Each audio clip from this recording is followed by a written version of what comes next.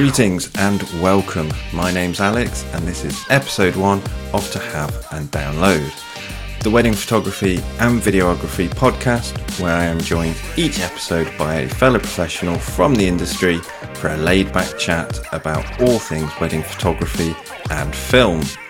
And if you're interested, there is also the video version of the podcast available where you can see the photographs and films we are talking about on the show. The video version can be easily viewed on your computer, smart device and phone over on Spotify and YouTube. But anyway, I hope you enjoy episode 1 of To Have and Download.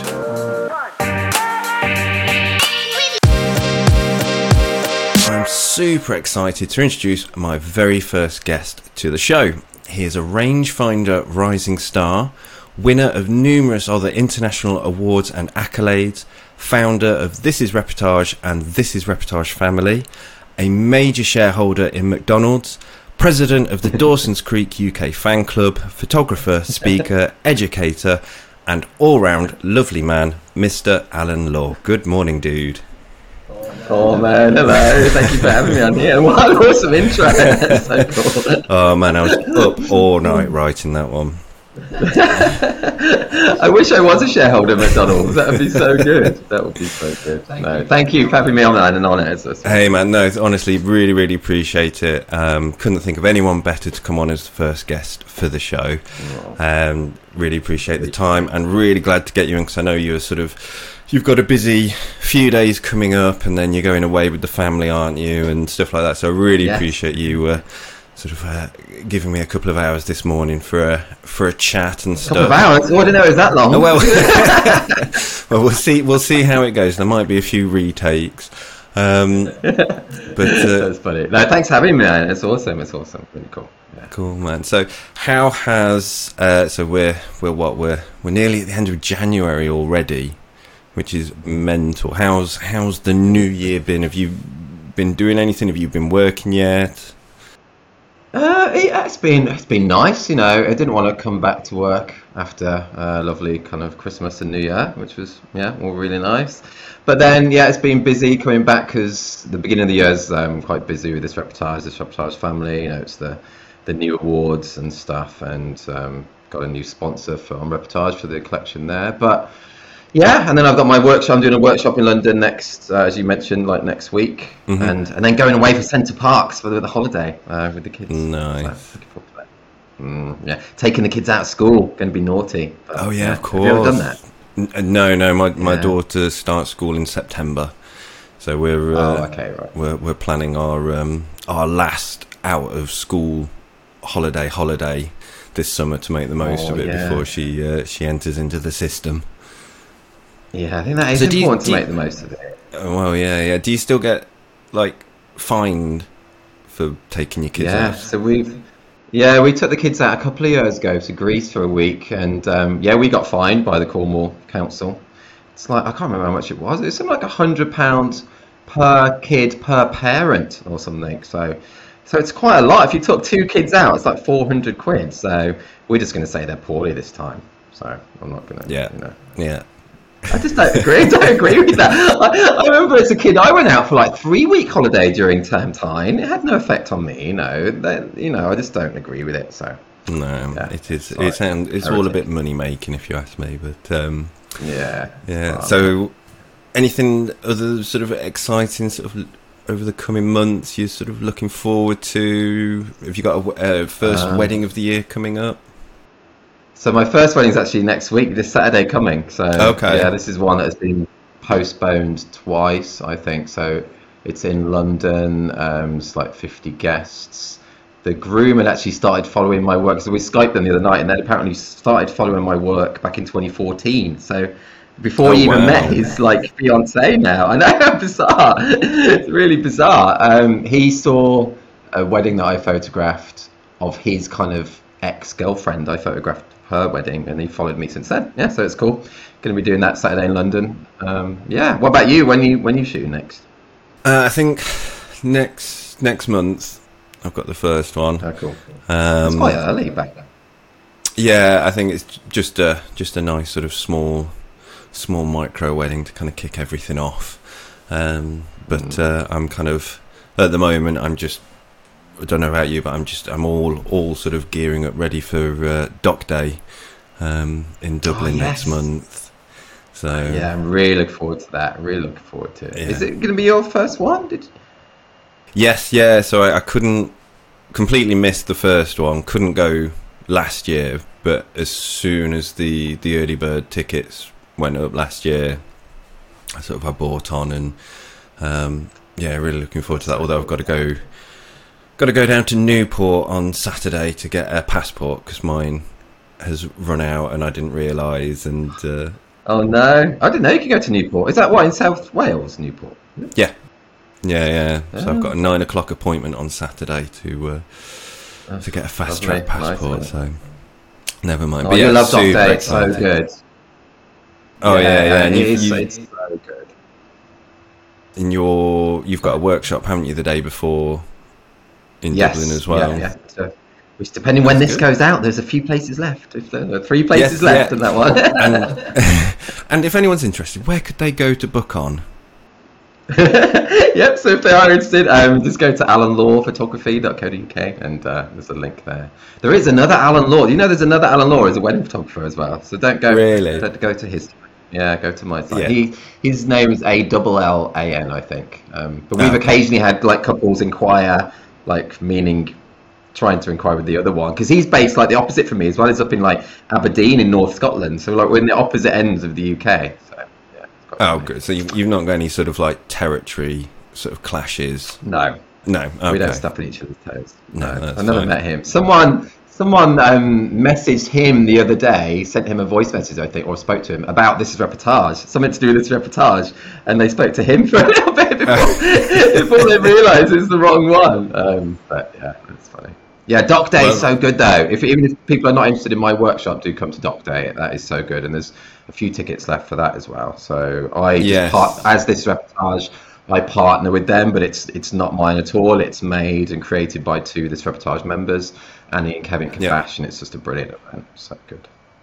Yeah, really looking forward to it, really. And also for someone that's been on your workshop as well, highly recommend it. Anyone that's interested in doing workshops, I think even the seasoned professional, investing in workshops and education and stuff like that, because you can always learn something and be inspired by other photographers, no matter what level you're at. So I highly recommend going on Alan's workshop if you're going to Doc Day, and you may as well make a double header of it and get both. And really, really, really recommend it. Thanks. Thank you. I'm not giving you too much money to say that. No. But no, honestly, I say genuinely enjoyed it. It was Birmingham last year. I think I went to the workshop. Yes. And that was cool meeting you then. And then the day after, when I walked to the train station, I went over on my ankle on a cobblestone. Totally did my tendons on my ankle, and then I had a wedding to shoot like 4 days later. Oh, it's the worst timing. But yeah. Anyway. And it's one of those annoying injuries as well, where it's just like you're more angry at yourself for doing just falling over. Oh man, I've done it numerous times in my life. I think I've got weaknesses there now as well. I did it once in a mosh pit at a gig. Oh, that was so bad. Oh nice. Who was that? That was Coal Chamber. Nice, dude. Bit of new metal. And Human Waste Project was supporting them. I loved Human Waste Project at the time. But yeah, and another time that I've done my ankle is ridiculously, I was doing pull-ups on a tree branch, and the tree branch broke, and I fell and went over on my ankle. That was another time. Oh, ridiculous. So speaking of This Is Reportage, obviously last month was the amazing TIR Christmas party down in London on the boat, which I had the pleasure of going to, which was amazing. Did you have a good time? I mean, from the photos, I think everyone had a good time, but were you happy with the turnout and everything? Oh yeah, I was. Yeah, thank you for coming, man. It was nice seeing you there as well, and meeting my wife as well. And yeah, it was so good. I loved it. The turnout was great because we had, I think the reportage party is cursed. So, like, we've had, like, last year was like Omicron, like just a few days beforehand. Like the year before that, there was like a horrible London Bridge thing just a couple of days beforehand. But this year we had all that snow, didn't we? It was awful, all that snow, and the rail strikes as well. But yes, so I was just really chuffed that loads of people came, people even from abroad. Those two Dutch women whose their plane was cancelled on the morning, but they got the train over instead from Holland. That is dedication. Yeah, it's mad. But the only thing is that I won't have a party on a boat again, because did you feel it move? Yeah, there were a couple of times. I don't know if like another boat went past or something, but like there were some real sort of moments of spilling drinks and. But every time I noticed it.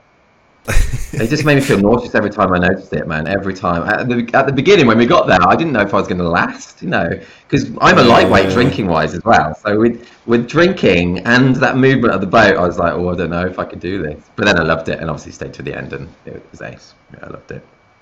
No, it was everyone singing "Don't Look Back in Anger" as well at the end. That was so cool. Yeah. No, I thoroughly enjoyed it, and I have to compliment you on your hosting skills as well, because I think there seems to be quite a common thing with sort of documentary wedding photographers that deep down we're actually quite introverted and actually struggle with big groups and stuff, but we put ourselves in these situations anyway.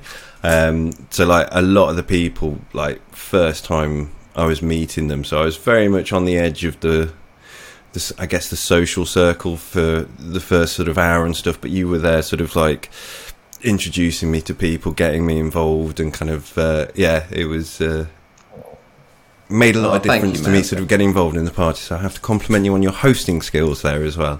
Well, thank you. I really appreciate that. I think it's awesome you coming, like that. Loads of people coming, who've never been before and stuff, and maybe didn't know loads of people. So it's awesome that you do that, and I mega appreciate it. So thank you. It's awesome. But going back to This Is Reportage.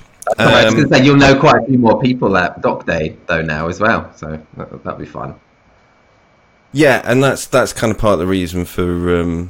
Sort of, I'm wanting to go to the party, because it was the first opportunity to go to the Christmas party, so it'd be great to meet everyone, but it was a nice way, like you say, to break the ice, ready for Doc Day, because that's going to be sort of 3-4 days, so at least then you're already over that initial sort of meeting people sort of thing.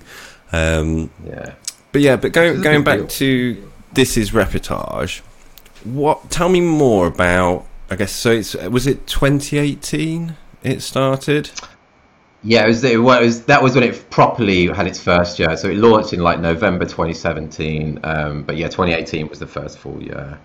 And yeah, I mean, I made it because the biggest thing, I've always had my passion in terms of wedding photography and photography in general is the documentary side of what we do. It always has been right from the beginning. And I just wanted, also at that kind of time, and it's still to quite a degree now, Instagram is just full of portraits, and I just think that is not what weddings are about. I wanted to do something to help push back against that a bit, and say, look, weddings are not about this people standing in a field or with standing in the rain with a big light behind them. That's not what weddings are about. So yeah, I just thought I got a passion for this. I thought it could be fun as well, and so yeah, launched it back then. And just amazed that, very lucky, touch wood, that people enjoyed joining, and it's totally surpassed what I thought would happen from it. So yeah, it's really cool. And also, I think it's definitely, it's more than just like an awards body. Like the community that's been built through TIR and TIR family it's so obvious when you go to like the Christmas party and you connect with TIR members on Facebook and Instagram, and how supportive everyone is. And I think there's a real community that's been built, and I think it's really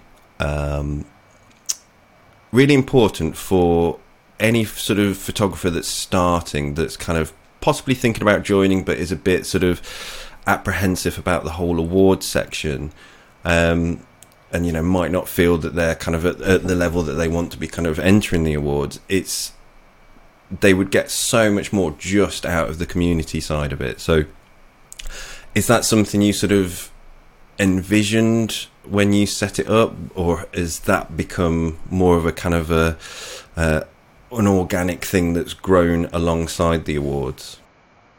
I do think, yeah, thank you for that. I do think it's more the latter. I do think it has been an organic side. It's come about from the lovely people who have joined. There's such really nice people who have joined and made it a really safe place as well for people to, ask questions. And like the Facebook group, for example, I always thought it was really important not to be a place where, a lot of Facebook groups can be just people posting their photos up, almost kind of, saying, how good am I? Look at this great shot. And I just didn't see the point of that. So I never wanted it to be like that.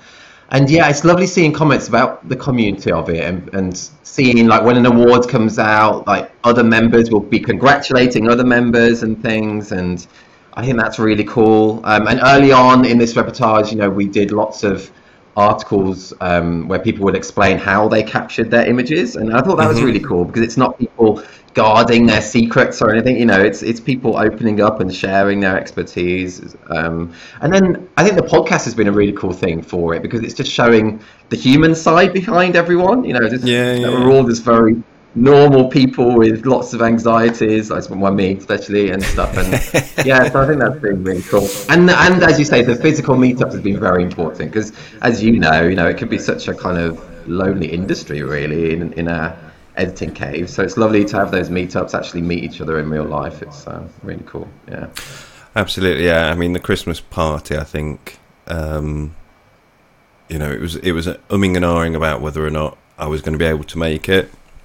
But it was like, that is literally probably one of the only social events I've had last year, because of how insular this can be, regardless of all the weddings that we are involved with. Even though they're big social events, we're always still kind of viewers of it.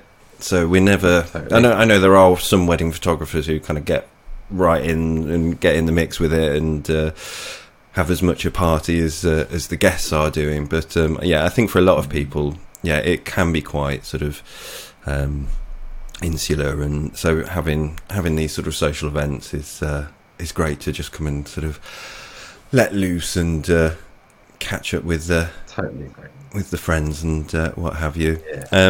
So going back to your sort of photography journey, how far back was it where you kind of decided that you might be able to do this gig as a photographer? Was it something that you kind of always had a passion for, or is it something that happened later on in life? Or I think I had a passion from the age of like 14, 15, just taking photos of my friends. Probably, although I don't know, my parents have probably never watched this, but anyway, I used to like take photos of them. My parents used to go away every weekend, which was great as like 15, 16-year-old. And I had a band then, and my friends used to come over every weekend, and that was our first taste of kind of like, I don't know why I talk about this, it's just true, but it was like the first taste of like teenage drinking. That's not too young, is it? Like 15, 16, that's the kind of age where you do experiment a little bit. And I kind of got cameras then to like photograph my friends being drunk, because it was quite funny. I've never said that before. I never did, but it's kind of true. So from then I started just enjoying taking photos of friends, but I never thought it would be something I do as a job. I got into it years later when I went to a few friends' weddings and took photos at those friends' weddings. Like lots of us, not a very interesting story. Yeah, but I realised I'm okay at this. They didn't hate them, and so I went for it. Yeah. Well, and it was my wife who saw the pound signs in it, so she was like, "Al, you've got to go for this." So, yeah. When you started out, was it kind of did you go down the sort of traditional sort of wedding photography route in terms of the images that you were taking, or did you sort of immediately sort of go straight for the documentary style? Yeah, that's a good question. And I did go straight for the documentary side because A, I didn't know how to pose people anyway. I thought I'd be awful at doing traditional wedding photography, you know. And B, I didn't want to do that as well. That scared me more, and just wasn't interested in, even back then, I don't think it was arrogance, but I just didn't want to create stuff that is just everywhere. I just didn't want to, you know. And I didn't do the second shooter route, so I didn't do any second shooting. I just kind of went for it. My portfolio at the time was just a few photos that I'd taken at a few friends' weddings. I got that first wedding client. I didn't tell them I'd never shot a wedding before, but they didn't ask as well. If they'd asked me, I would have said, yeah. But, you know, and I think sometimes you just got to go for things. And yeah, but obviously, hopefully my photos have got better since those first few weddings. Looking back at them now, there's a lot of unnecessary tilt. I still tilt a little bit, but there's loads of tilt. A lot of just headshots, you know, kind of just, so not much happening. They're just like, I think I remember at the time thinking you should get really close with your frames, like not physically close, but the frames should be, you know, closely. So there's a lot of just headshots and stuff. And obviously, I think I've got better after that, but. Yeah, I just went for it, and I think that's a good thing to do, really. That's cool, man. And were you inspired by any of the sort of wedding photographers at the time that were kind of doing that style? Was there any one in particular that kind of, I guess, introduced you to that style through their work? Yeah, so a couple of moments. I remember just being in like Sainsbury's, looking at photography magazines, and like Fer Clarice's work was on the cover of some photography magazine. And that was like, whoa, wedding photography can be literally whatever you want, because his stuff was just totally out there and brilliant. And then another wedding where I went to, you know, early on in my career, I used to go and meet clients out at hotels and stuff where they were going to get married and stuff. And it was a potential wedding. And after the meeting, she sent me a link to another photographer's work saying, oh, can you do shots like this? And it was Ross Harvey's blog. And that was the first time I'd ever seen Ross Harvey's work, and I was like, whoa, I can't do that kind of stuff. That's mental. That's so good. But then, yeah, seeing his work and seeing how creative he was, that was super cool. And then a couple of years later, I actually went on Fer Clarice's workshop, and the model on that day, because you know a lot of people at workshops have like models. Yeah. So the model at Fer's workshop was actually Ross Harvey and his girlfriend. So I kind of like met them all on that same day. It was really, yeah. I was really starstruck as well. I'm such a sad man, you know. I was really starstruck. I was like, whoa, these are like my photography idols. It's like really, really weird. Yeah. But, And was sort of wedding photography, was that your initial career path, or were you working in sort of another role before that and transition? Yeah. So I did a few things before, like working in like computer retail and stuff. But then I did my own business. So I used to write and record songs for people as gifts. Oh, nice. It's called giveasong.com. Yeah, I used to play guitar and record them, and like they would say, you know, tell me how they met their girlfriend or whatnot, and I'd write the lyrics and create songs for them. So that was a quite fun thing. But then just before doing wedding photography, I was doing, my day job was SEO. So, you know, trying to get like Argos high in Google for like toys, and Confused.com high for travel insurance and stuff. But it was really handy knowledge to have for starting my own wedding photography business as well. So yeah. And was there a point during that where you kind of thought, I just don't want to do this anymore? Oh, totally, man. Yeah, totally. I was getting anxious about the day job, and doing the weddings, realizing that I could get paid, you know, a decent amount of money for doing something that was a lot more creative and a lot more fun, and I could be my own boss and work on my own terms. So I kind of went for it. Once I got a certain amount of weddings booked in for the following year, so I know I'd got some guaranteed income, and then I quit the day job. When my wife was about, you know, like 6 months pregnant with our first child, so I don't think my father-in-law was too impressed when I quit the day job. But the worst that could have happened was that, you know, I failed, and then I would have gone back to another job. So again, I think you've just got to do things, you know, go for it. Yeah. Did you quit with a big sort of rallying war speech on top of a desk and sort of, you know, throw in the SEO towel and, you know, who's with me, and storm out the building? I should have done that, but I didn't. No, I didn't. I sent a nice little polite letter, and yeah, actually 3 months notice. Who has 3 months notice? That's the worst, when you quit and you have to do 3 months notice. Yeah, that's extreme. That's kind of like normally sort of for CEOs and people. They must have thought you were really good at SEO to keep you for 3 months longer. So I know when we were sort of talking before this, you sent me an email sort of telling me the story about. So I asked you, was there a particular photo that was kind of, I guess, the catalyst for you going from just taking happy snaps to taking something that actually felt a bit more sort of on the next level? And you mentioned you were on holiday. Yes, it's right. So I don't actually have the image, but it really is the one that really made me think, well, maybe I'm okay at this, and it just looks so good. I was really impressed. And so we were on Kavos in a boys' holiday in Greece, total dive place. It was my first kind of like, yes, it was my first and only one that I've really done actually since. So I was like 18, I think. Actually, we were at the airport going out there, and I was just like, I just got my friend's passport, so I just noticed his passport was out of date. So he was like, oh, darn it, let's just try it anyway. So we've handed them over, and they look at them, and they looked at them, and then she did a double check on his, and was like, no, we can't go. So me and the other friend flew out. He had to go to Liverpool then the next day and get it. So he came out the next day. But anyway, right. But yeah, so it carries on with me kind of photographing my friends drunk actually. So it was a sunrise shot, so we'd been up all night, so it was like 5 a.m. or 4:30 in the morning on the beach in Kavos.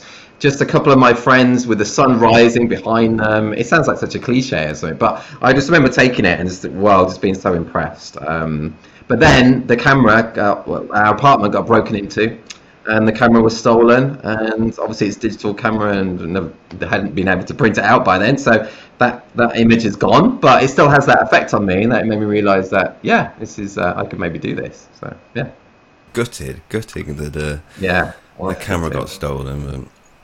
Let's go to Greek police and stuff. That was a bit scary actually, but I had had camera stolen a couple of years ago in Spain out of our car, and it was just the last holiday before my daughter was born and stuff like that, and they took everything. But jokes on them, because I still had the lens caps in my pocket, so they've not got a lens cap for the camera. So yeah, who's laughing now? So sort of going back to your wedding photography, so I asked you to send over some of your favourite wedding images that you've taken, and you've sent over some incredible shots, which I'll put up on the video for anyone that's watching the podcast. Is there any in particular out of those ones that kind of really, I don't know, stand out as just like, for me, I absolutely love the shot of the bride, and I'm guessing it's a bridesmaid sharing a serviette or napkin to sort of dry their eyes, and it's also almost sort of fallen into the shape of a heart, and sort of, was that just again one of those amazing, just fleeting moments where you're in the right place, right time? That was that's fine. Thank you for your kind words about that as well. And obviously the handkerchief or whatever that has looking a bit like a heart, that was obviously just total. I didn't even notice that till like afterwards or whatnot. But yeah, that was just only a couple of years ago. It was Holcombe Hall in Norfolk, and it was a bridesmaid, and I think who's the maid of honour. Is it maid of honour? I should know that. It's maid of honour. Head bridesmaid, something like that. Yeah. That's it. But actually, they had been sharing a moment for quite a while. They'd been sitting there. So I've got series of them like close up with a 25mm, them laughing a lot, and gesticulating a lot. And the moment was going on a lot, so I've got quite a lot close shots. And then I backed up, but I carried on watching them because they were doing lots of stuff, So that shot was with an 85mm, because I didn't want to be super close to them for that whole time. So I've got I've got about 30 shots from that series. But that one, my favourite. I just love the way they're sharing like the handkerchief and both kind of crying. It's it's cool. No, beautiful shot. Thank you. And there's definitely out of all of the images that you sent over, the thing that kind of stands out most is, again, that connection with human emotion. That seems to be sort of like in all of the images, and it's interesting that kind of with the style of photography that we do, we tend to gravitate towards those moments more than, I guess, humour or things like that. So is that something that, like, you sort of find yourself sort of definitely sort of more drawn to the more emotional moments? Or definitely, I'm quite a sopper myself, man, you know, so like I love romantic comedies. It's not my favorite genre of movies or seasons. So yeah, totally drawn to that at weddings. And I think since having kids as well, I don't know if you've noticed yourself, you get more emotional about things. Really emotional at really silly things as well, especially when the kids are involved and you suddenly look at them and they've aged a year and you're just like, but, I get that. It's my daughter's 11th birthday today, actually. I can't believe I've got an 11-year-old, which is ridiculous. But yeah, definitely moments of emotion. That's a big deal. And yeah, seeking those out, being naturally drawn to them and wanting to show them, you know, on the site. I mean, that's a big deal. If you want to be attracting the couples who find it really important to have that kind of stuff captured, rather than it being all about them looking great, you know, then put up these kind of documentary images, put up these emotional images, and then you kind of get the clients that are really attracted to that. Conversely, if you just put in shots of just couples up all the time, then, you know, it's just like everybody else, and I think you'll naturally attract people who are just more about them, see the wedding day about them. I'm not saying what is right or wrong, but, you know, it depends what you want to shoot, I think, so. And have you found sort of over the years you start to get a sixth sense for these moments?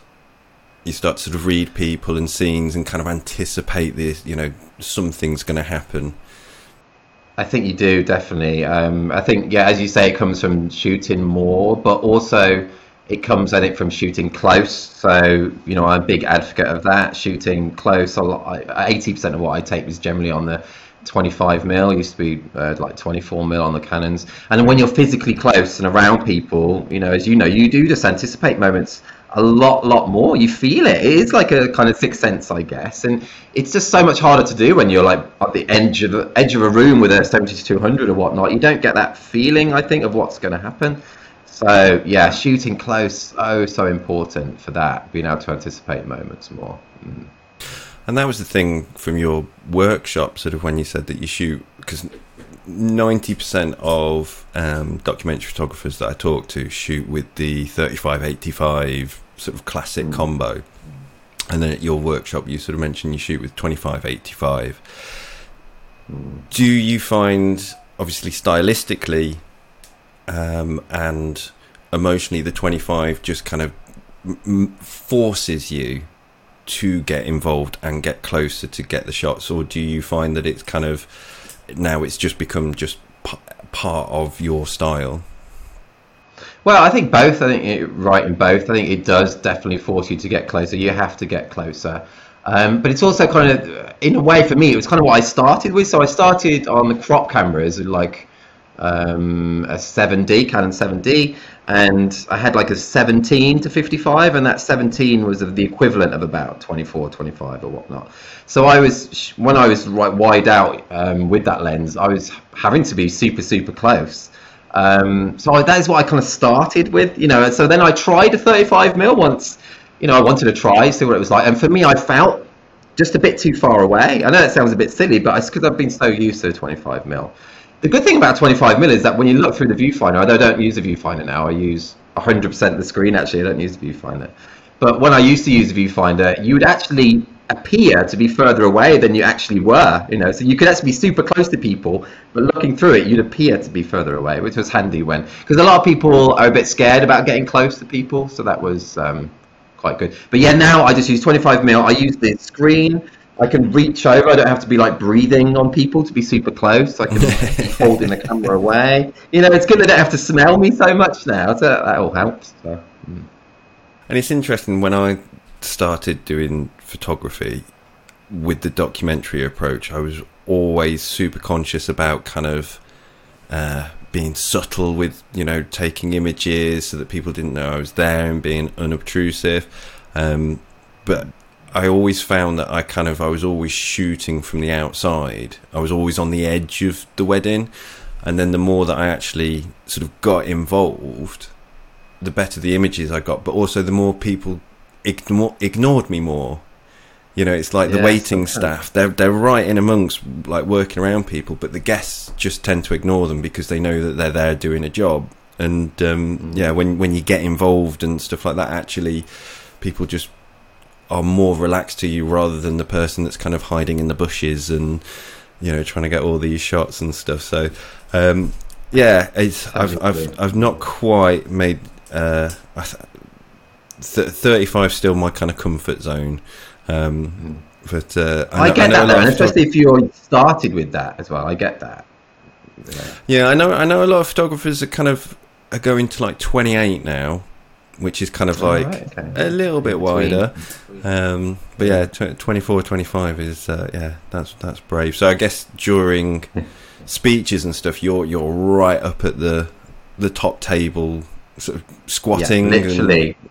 Squatting. Burning the thigh muscles. Thigh muscles. Yeah, it's true. Yeah, so for a lot of the speeches, I'm literally crouching right at the top table. Yeah, so not there the whole time. You know, I move around a lot because I want to get lots of different kind of composition and stuff. But yeah, for a lot of it, right there. And you know, I tell my clients beforehand they're on the Skypes and whatnot. That is how I'm going to work. That I shoot really close, but I say that you don't even notice I'm there. I've got silent shutters. You don't hear the cameras. I'm never in your face like this. I crouch a lot, so I'm not in people's eye lines. And yeah, and I think you're right. Yeah, you're more conspicuous if you're on the edge of a scene with a long lens. I think as soon as you're just close and around people, you're just treated, well, you're just ignored basically, and that's what you want. Yeah. So going back to the weddings, what would you say is probably your most embarrassing moment working a wedding? This is a good question. What is my most embarrassing moment? I've had, I did one church wedding, and I was right at the front, like we like to be, to get the couple's faces and stuff. And I started having a proper coughing fit. You just awful. You know, those ones you just can't stop yourself. And you feel it coming on, and you're trying to kind of swallow, but it kind of makes it worse. And it was, you know, it was in the ceremony, so it was awful. And someone from like the choir came and brought me a glass of water while it's going on. So that was embarrassing. I had another one just during the reception, like the cocktail hour, where I just walked over this kind of like stone thing, and it just fell and split into like 3 pieces. It's like a stone monument thing. I don't know, and the guests around just looked at me, and they didn't help me or anything. That was really embarrassing. But I think those are my 2 most embarrassing ones. What about you? Have you ever seen any? Oh yeah. I did one just before Christmas where during the speeches switched cameras, and I've got like the shoulder system, so that I've got the 2 cameras swinging down, and as I dropped one camera to get the other camera, that camera swung round and knocked over a champagne glass onto a cobbled floor, which like right in the middle of the best man's speech when it was dead silent, and I just had to do the kind of like, oh, who did that? Yeah, just carried on. But yeah, I think it's kind of it's funny how often, as much as professional as photographers we like to think we are, I think it's really quite common and quite down to earth, the fact that we do make mistakes at weddings, and we do embarrassing things, and we forget to do something. And you know, I don't know about you, like quite often I'll come away from a wedding and I'll just be like, that's the worst wedding I've ever, like from what I've done photography wise. It's like I've got nothing, and then when you get home you're like, actually I'm all right. There's a few good shots. I feel like that every time. Do you still get nervous before a wedding? Do you come away, do you get anxious? Do you sort of totally. I'm just totally. Man. Even like kind of especially when I've not shot in a while, so it's been a couple of months since my last wedding. When I've been out of the groove, and I know a wedding's coming up, I'll be anxious a few days beforehand. Like this one on Saturday, I haven't shot in a couple of months, so I'm more nervous. When it comes to the wedding season, I'm shooting, each weekend or every other weekend. I'm a bit less nervous then, when you're kind of in the groove. But always nervous. I've said it on the podcast before, I always have to stop and have a nervous wee on the drive to like bridal prep and whatnot. Always doing that. But the nerves do go after the first, 6 hours or something. No, after the first 5 minutes, and then they go. And it's it's okay. But I honestly think that's just something you either have or you don't. I just I've done like 350 weddings, and it's not abated for me, the anxiety. It's just always there. And talking about mistakes, I just wanted to say, with the mistakes, so I think I've mentioned before on the podcast, but I missed the first kiss once because I do blame the camera for this. Is that I was back in the days of the 70-200, and I was really ready for it, and it was one of those I had to be towards the back of the church for it. I was ready for it, and it just hunted for focus, for whatever reason, and it was just a quick first kiss. It hunted and it missed, and so I didn't get it. And I knew I didn't get it right at the moment, so it kind of shook me then for a lot of the rest of the day, because it's the first kiss, supposed to be a very important thing. But I just wanted to mention it because this was years ago. The couple never mentioned it. I got great feedback, all good. But then, and also a couple of weeks ago, though, someone's booked me off the back of that wedding. It's in France this year, which is nice as well. And they've been following my work back since then. It was like 2015 or whatnot. And, it was from a wedding I missed the first kiss in it. It doesn't matter at the end of the day, I think. That helps me on a day as well, in that I think I'm going to do my best, and if I miss some shots, because we can't get every single thing. If I miss some shots, it's going to be okay, because I'm going to give them a lot of hopefully what is good stuff as well. So it doesn't really matter if you miss that one thing. So I'm going to say that. Yeah. And I think it's good that we feel, I guess, a bit anxious before a wedding, and haven't become complacent in the work that we do. Every wedding is super important to us, and we want to give the best, and that's why we come away afterwards sort of feeling the social battery's been drained. We're a bit kind of like, I don't know if I've done very well, because we hold ourselves at such high standards, which I think is testament to the work that like you produce and stuff, that you're always wanting to give the clients the best possible service and not be like those, I don't know if you've ever seen those £200 wedding photographers that give you the SD card at the end of the wedding. Oh, right. It's like, we want to give the best possible service. But it can be tough when, like, I've spoken to some photographers who've had like panic attacks during a wedding because they just think like they've lost control of the wedding, or they're not getting the images that the clients want. And like say 99% of the time, the clients don't even realise, and they love the images they've got and stuff like that. But it can be tough. You can have those moments where you're just like, if I just sneak out the back door, refund them the money on the way home, then we'll never talk about it again. Yeah.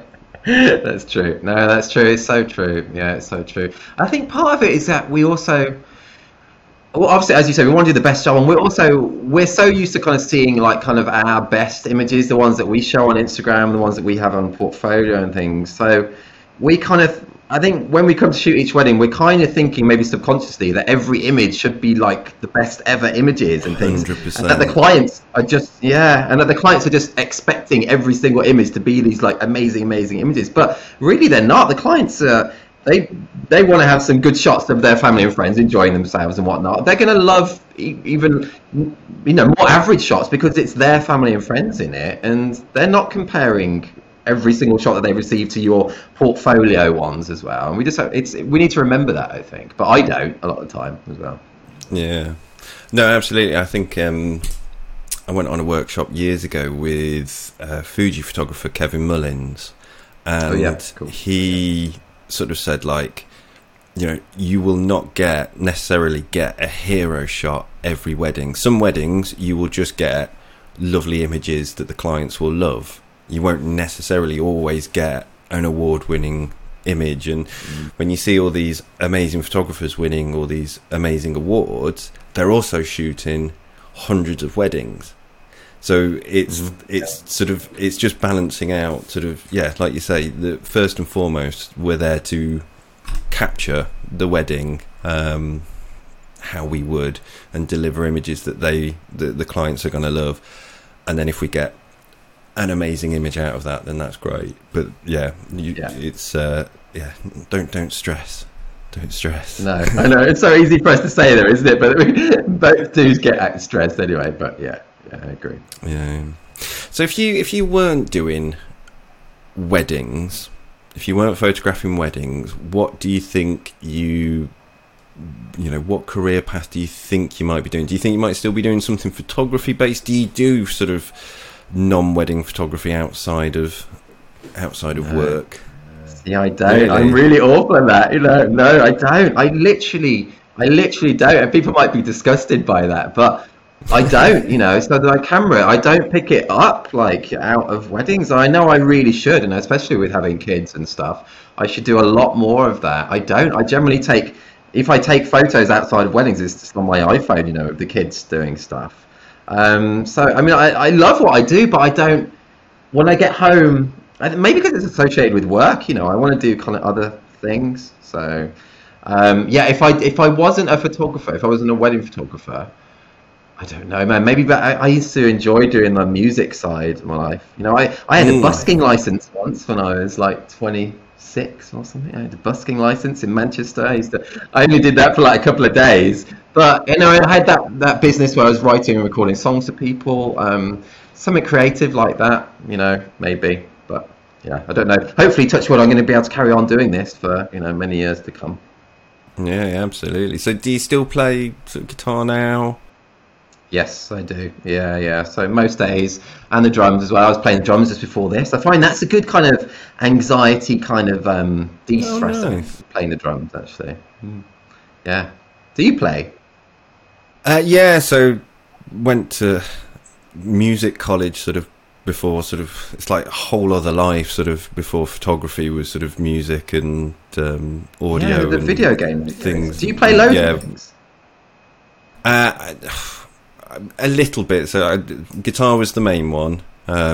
Used to have like the full sort of long hair down to the waist, sort of playing in sort of metal bands and rock bands and things like that. Cool. And and then you not do that anymore. No, I literally, I think I just burnt out from, because I did that. I worked in the video games doing audio, and then for like 4 or 5 years played bass in a wedding band. Playing weddings. Really? Wow. I was out every weekend doing that, and that was part of the kind of seeing the photographer leave at like 9 o'clock and getting paid like 10 times as much as, and like we're going to be there till like 2 a.m. I was like, this is I'm in the wrong wedding job. But yeah, I just don't. Do you recognise now like any photographers that when you were in the wedding band? Do you recognise now any photographers from the scene? No. I think because I was so kind of like not into the photography scene then, I didn't really pay attention, which, in hindsight would have been good to kind of connect with the photographers then. But it was always like, we'd on that side. Yeah, I mean, it was always tough, man, because you have to get there sometimes at like 9 o'clock in the morning to set up and sound check, and then if you were 2 hours away from home, it was pointless going back home, so you'd be there like all day and stuff. So I was just like, this is the wrong job. So and the money was split between like 4 or 5 of you, I guess. Oh yeah, kind of. You wouldn't do it nowadays. I think wedding bands get paid a hell of a lot more now. But it was fun, gigging with the bands was good. But yeah, it's that's cool. Did you play rock and metal at the weddings? No, unfortunately. It was all the usual sort of wedding band sort of stuff. But yeah, no, I think a bit of Cold Chamber I don't think would have gone down too well for the first dance. So is your sort of musical taste sort of grounded in sort of heavy music, or are you kind of like a quite eclectic? I am mega eclectic, so it's like from Simon and Garfunkel to Slipknot, so I listen to pop and then listen to like Architects, proper heavy stuff. Man. I just love it all. I love it all. Yeah, I grew up on Nirvana and like Bush and stuff, and then went heavier emo scene like Get Up Kids, Coheed and Cambria, and yeah, I love it all, man. I love it all. I love it all. What about you? What's your favourite? Have you got a favourite band? Not really favourite, but yeah, like it's just I like everything, but I do gravitate towards the heavier music. I've been really enjoying the latest Machine Head album that came out. That's a band I've never really got into. Actually, the latest album's wicked. It's like I've literally not stopped listening to it for about 6 months. Oh, really? But like coming home from like a wedding, I'll put something like Portishead on or something just a bit more sort of a bit calming. But have you got a pump up track that you might play sort of before a wedding to sort of No, I really don't. No, I know some people do, but no, I don't. Do you? No, I'll just put whatever. I'm a big fan. When I was gigging with the wedding bands, coming back from a wedding at like silly o'clock in the morning, I did like listening to the shipping forecast. Oh, not heard that. Well, it's the weather forecast for. Oh, you mean the actual? Yeah. Oh, I thought it meant what? I thought it was a band called. No, it's like 2 o'clock in the morning after you've had all that sort of sensory overload and stuff, just to put on the shipping forecast, and just at 2 o'clock in the morning, and yeah, that was a long time ago. Thankfully, I'm not up at that time in the morning these days because I don't think my old bones would take it. Do you not stay to weddings till the very last? No, I'm not an Andy Gaines. I don't. No, I know. I think unless they've specifically booked me to do that, which they rarely. I don't know about you, but I mean, like normally it's kind of a first dance and a bit, and then they're like, "That's fine." I think I've had maybe 1 or 2 weddings when I've been there till about sort of 10 o'clock, 11 o'clock, because they've wanted that, but. No, same with me. Yeah, I do set hours. So I do 10 hours, and normally that's kind of they schedule it so it's about an hour from the first dance to the end. That within that 10 hours, so that's normal. Yeah, and normally like you end up just shooting the same stuff over and over for that last sort of 30 minutes, and same 2 people on the dance floor. And that's it. The hardcore dancers still going for it. But so as well as doing all this, you also have your own podcast, the TIR podcast for This Reportage and This Is Reportage family, where you get members to come in and sort of talk about their sort of photography, things like that, and awards they've won and stuff. And you also, and I'm a big fan of this game, you also play the Netflix synopsis game with them. Are you a big sort of TV program binger? Do you watch a lot of shows? That's a go.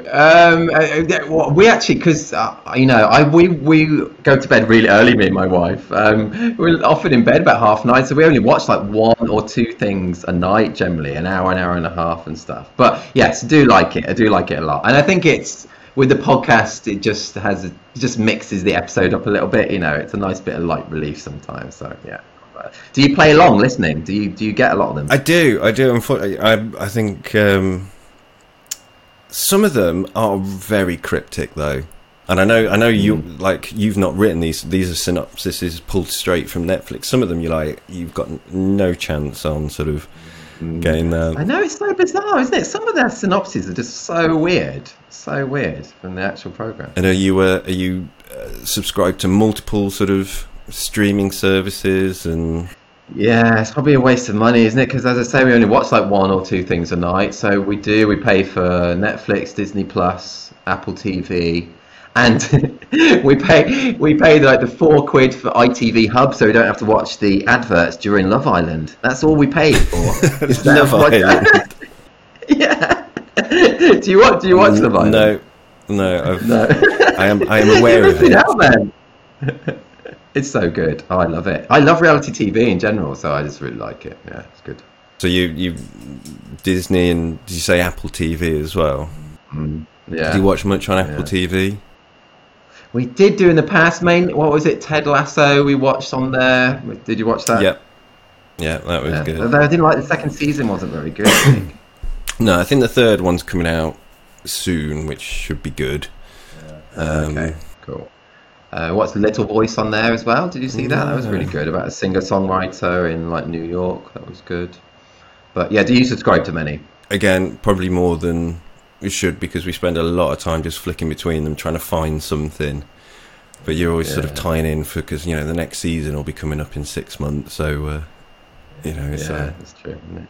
Something we're watching at the moment, if anyone's interested, there's a really good Netflix series called Love Life. It's an anthology, so there's 2 seasons of it. Okay. Each season is about a different main character, and that's kind of romantic drama type thing. It's brilliant.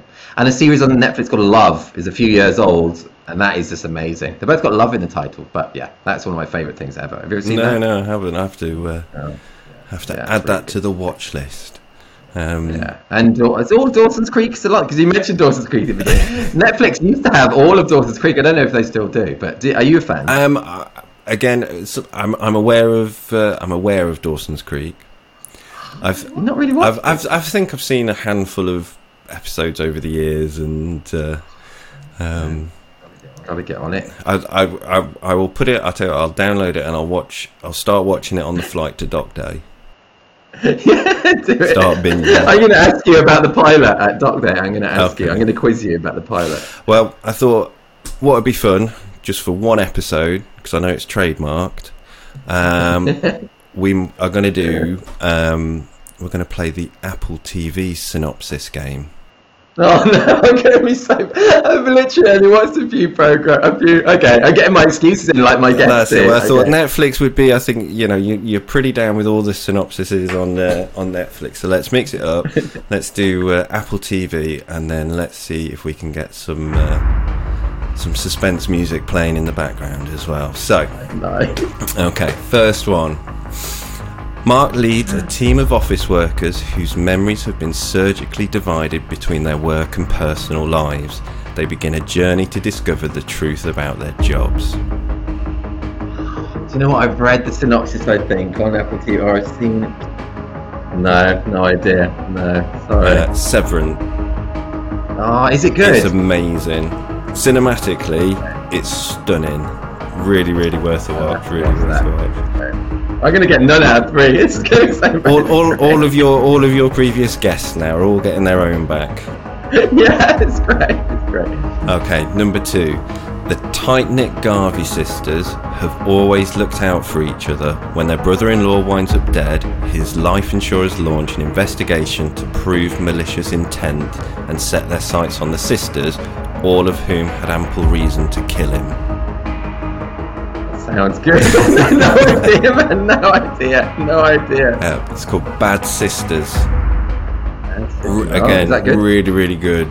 Sort of dark, sort of black comedy. Okay, that sounds good as well. Okay. 0 for 2. Right, last one. Meet the team behind the biggest multiplayer video game of all time. But in a workplace focused on building worlds, moulding heroes and creating legends, the most hard-fought battles don't occur in the game, they happen in the office. Do you know, because I think I've seen a synopsis of that, because it's a video game, I'm interested in games, but no. 0 out of 3, what is it? It's called Mythic Quest. Oh yeah, I've like added that to a list or whatnot, but no, man, major fail. 0 for 3. Oh man. Oh no, I do know how my guests feel. It's tough. It's tough. I think when your mind goes blank. But I think that was. Is Mythic Quest good as well? Do you know what? The first 2 seasons, there's 3 seasons. First 2 seasons were brilliant, and having worked in the video games industry, it is really like that. Like some of the stuff that they end up doing and stuff like I mean there was a thing in the an industry-wide thing when I was there called crunch, and it was like if you know, an accepted thing where basically you worked way more hours than you needed to get the job done without any extra pay. And it's not a good environment for no, I bet. Yeah, I read about a lot of that because I look at Eurogamer like every day. Yeah, so I like see articles about that all the time still. So what games did you work on? So the last game I worked on was Guitar Hero Live, which was the Guitar Hero reboot that Activision tried to do, which massively failed. Really good reviews. Well, not because of your role. No, really good reviews, but people didn't buy it. So, and what were you doing on that then? So what kind of were you actually creating songs for it, or what were you doing? I was the mastering engineer of the audio. So basically, when you play Guitar Hero, you've got all the songs, and when you stop playing, the guitar will drop out from the track. So in order to do that, the band would have sent me all of the individual tracks of the song, which I then had to mix to sound like the release. To then I could separate the guitar track from the rest of the tracks and stuff like that. So it was really cool because, like, I'd get sent over like all sorts of like the Who, their original stems and things like that. Oh, that's really interesting. Get to solo out their kind of.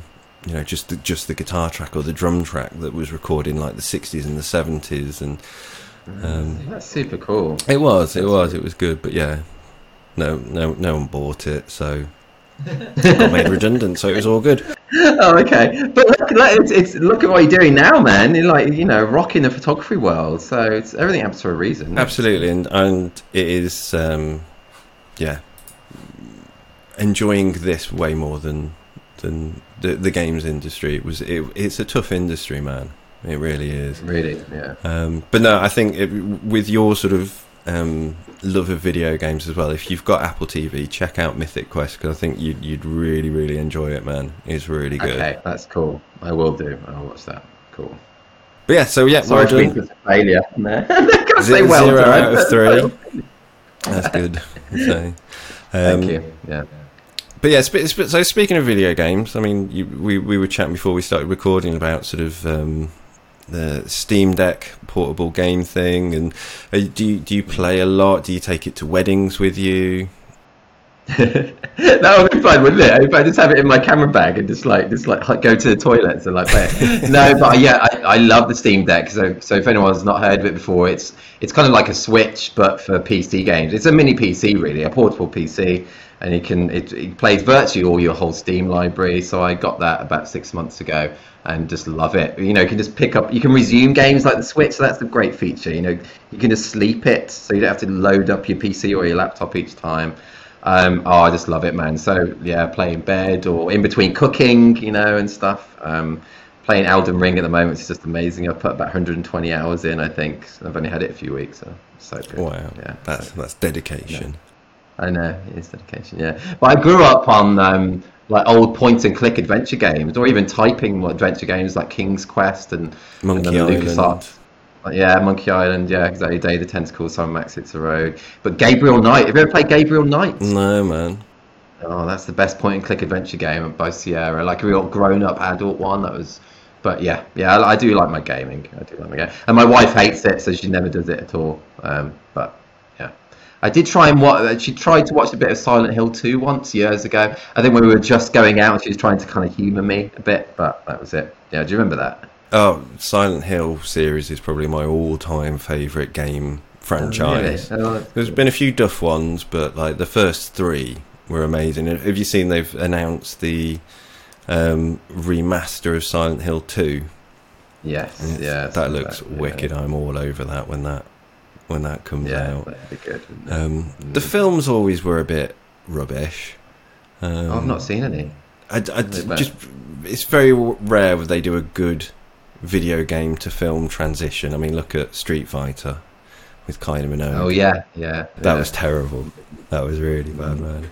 Yeah, what else? Nothing's been good. But apparently, at the moment, they've just released the Last of Us TV series, haven't they? That's America. Had some really good reviews. Yeah, so I look forward to watching that. Because that was a brilliant game as well. I definitely think... Yeah, I've never finished it. I've played it twice. I've never finished it. And it's going to come out on the PC in March. So I'm going to get it. I'm going to buy it for the 3rd time and play it on the Steam Deck, and I'll finish it then, I think. But definitely love story-driven video games like that, and Silent Hill and stuff. They're definitely up there. Yeah. Cool, man. So obviously you've been working the industry now for a few years. How have you seen it sort of change over that sort of time, and sort of the role of the photographer and the work that you have to do outside of just doing the photos? Have you sort of noticed a shift that you're having to put a lot more time into the business and the marketing and the social media than you did when you started out? I don't know. I know that's a good point, and I think it's always been important to work so much on it. The business side is just, or if not more important than the photography side in a way. Because you could be the world's best photographer, but if no one's finding you, then it's just pointless. So I kind of always known, it's always been, I've had to put a lot of work on it and work into it. I think it's harder these days because I think obviously when I began back in 2012. There was obviously still a lot of good creative documentary out there, but there was less to say like 10 years ago. There was more of a traditional scene, and I think that has shifted a lot in the 10 years since I began. There's, these days, I think it's harder to be different, to stand out from the crowd. I think it was easier for me back in 2012, 2013 to stand out in some way.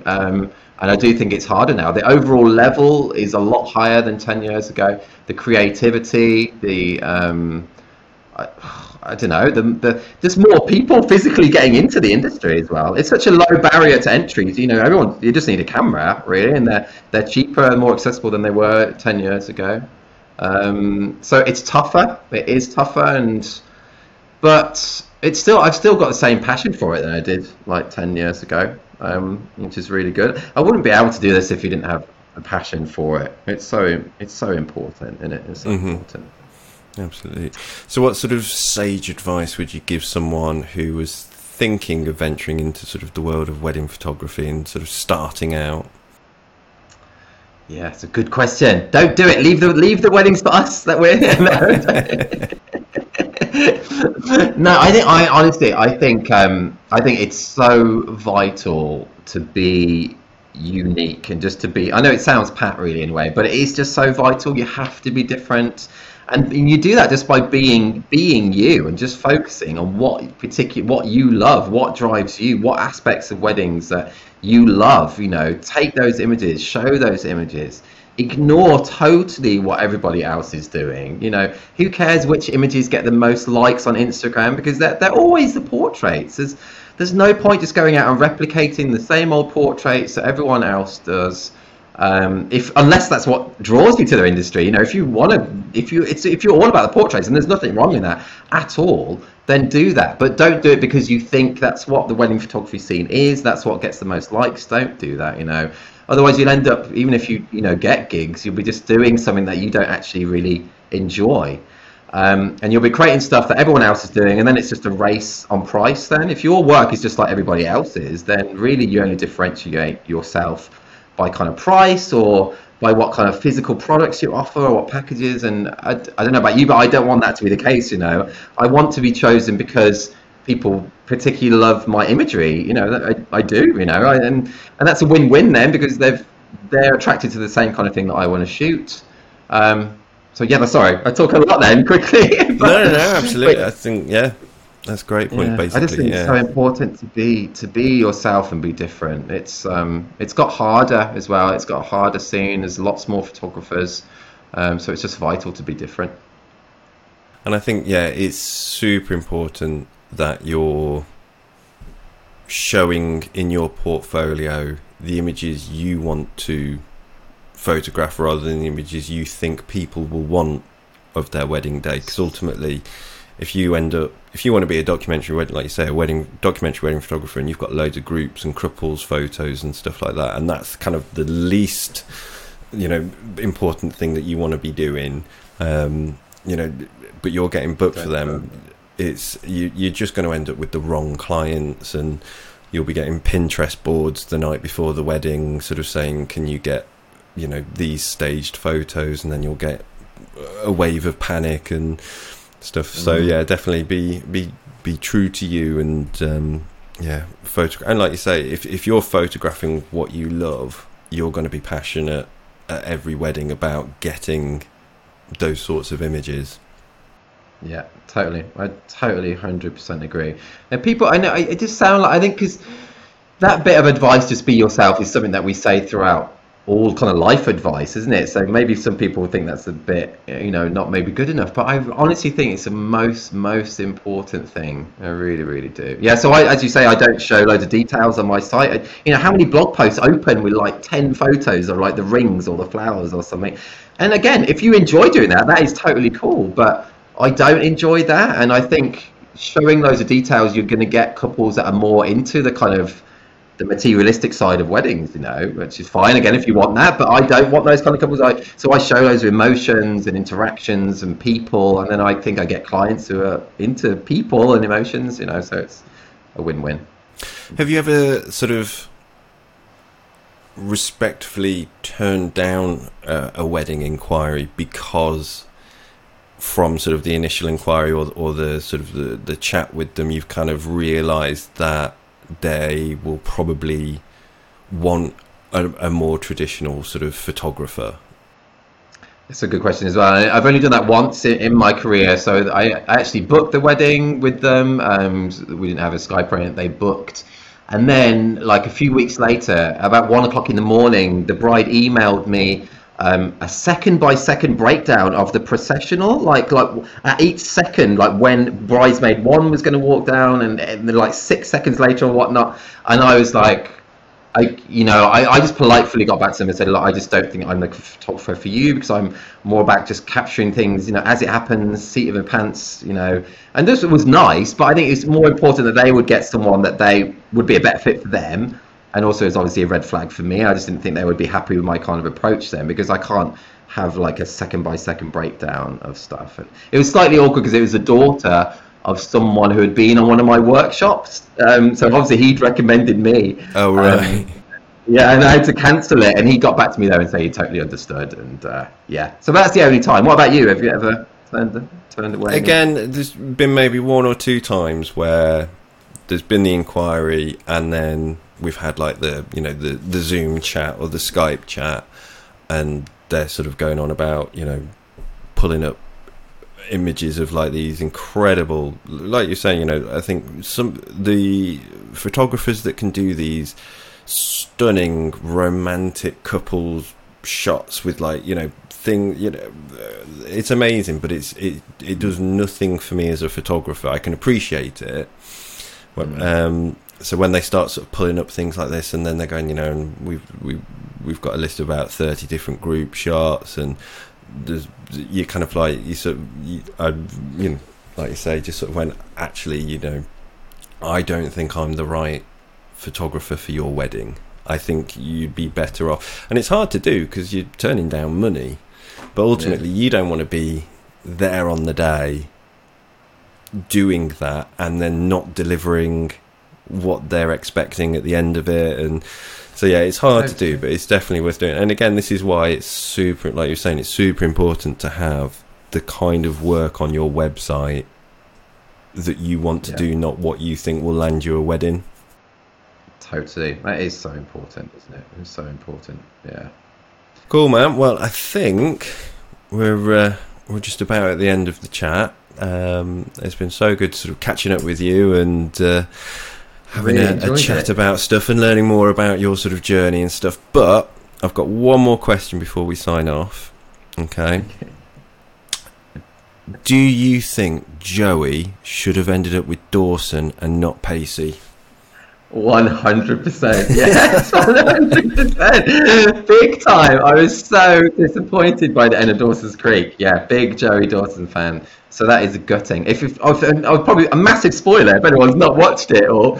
But well, I mean, what was it? I think it finished 10 years ago. So if that's a spoiler for you for a 10-year-old program, it's like, well, sorry about but yeah, it's so true. It's so true. I've even years ago, I think I tried to find, because sometimes people do mixes on YouTube. I tried to find a better ending episode where they'd somehow mix like a fan made one. Yeah. It's so so sad, but I'm so gutted after all that because it's like 6 seasons, and then But maybe if I rewatched it, maybe I'd be more of a Pacey fan. I don't know. Maybe I should rewatch it recently. Yeah. But, I'll watch it for the first time, and then I'll see. I'm going to quiz you about it in Dublin. I'm going to quiz you.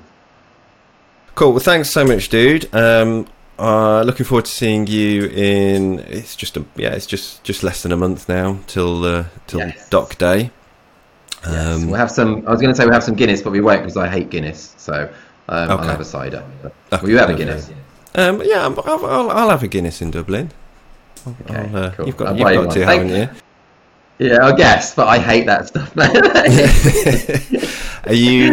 Oh yeah, I'm really looking forward to seeing it. And thank you so much for this. It's been really fun talking to you. Really. Hey man, no, like I said, I really appreciate you coming on to the first episode. And I think, what you do with TIR and TIRF is brilliant, and the community you've created, and just generally sort of, what you give back to the industry and the community, and not to sort of go all crazy fanboy, but genuinely, I know a lot of people agree that what you're doing is amazing, and really appreciate you giving up your time to come and chat. I will see you in Dublin next month, and don't forget, if anybody wants to book on, have you got any spaces left for your London workshop? No, London one sold out. Yeah, okay, but you've still got some spaces for next month in Dublin. Day before. So definitely, if you're thinking about doing any sort of workshops this year, definitely check out Alan's. If you're free next month and fancy coming over to Dublin, come and check out Doc Day, because that's going to be amazing. Some amazing speakers. The lineup this year is amazing. And it's not just the one day. There's some stuff happening on the Monday. Are you getting there on the Sunday?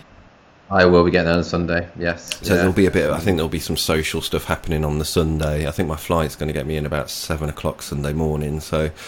Are you? Wow, that's an early one. Yeah, there's going to be some time to kill. But yeah, definitely check that out. And that's awesome. So thanks very much, dude. Thank you so much, man. Super kind. Appreciate it. So lovely talking to you. Looking forward to catching up in Dublin. Awesome. I do. Look after yourself. Take care. And you. Bye, man.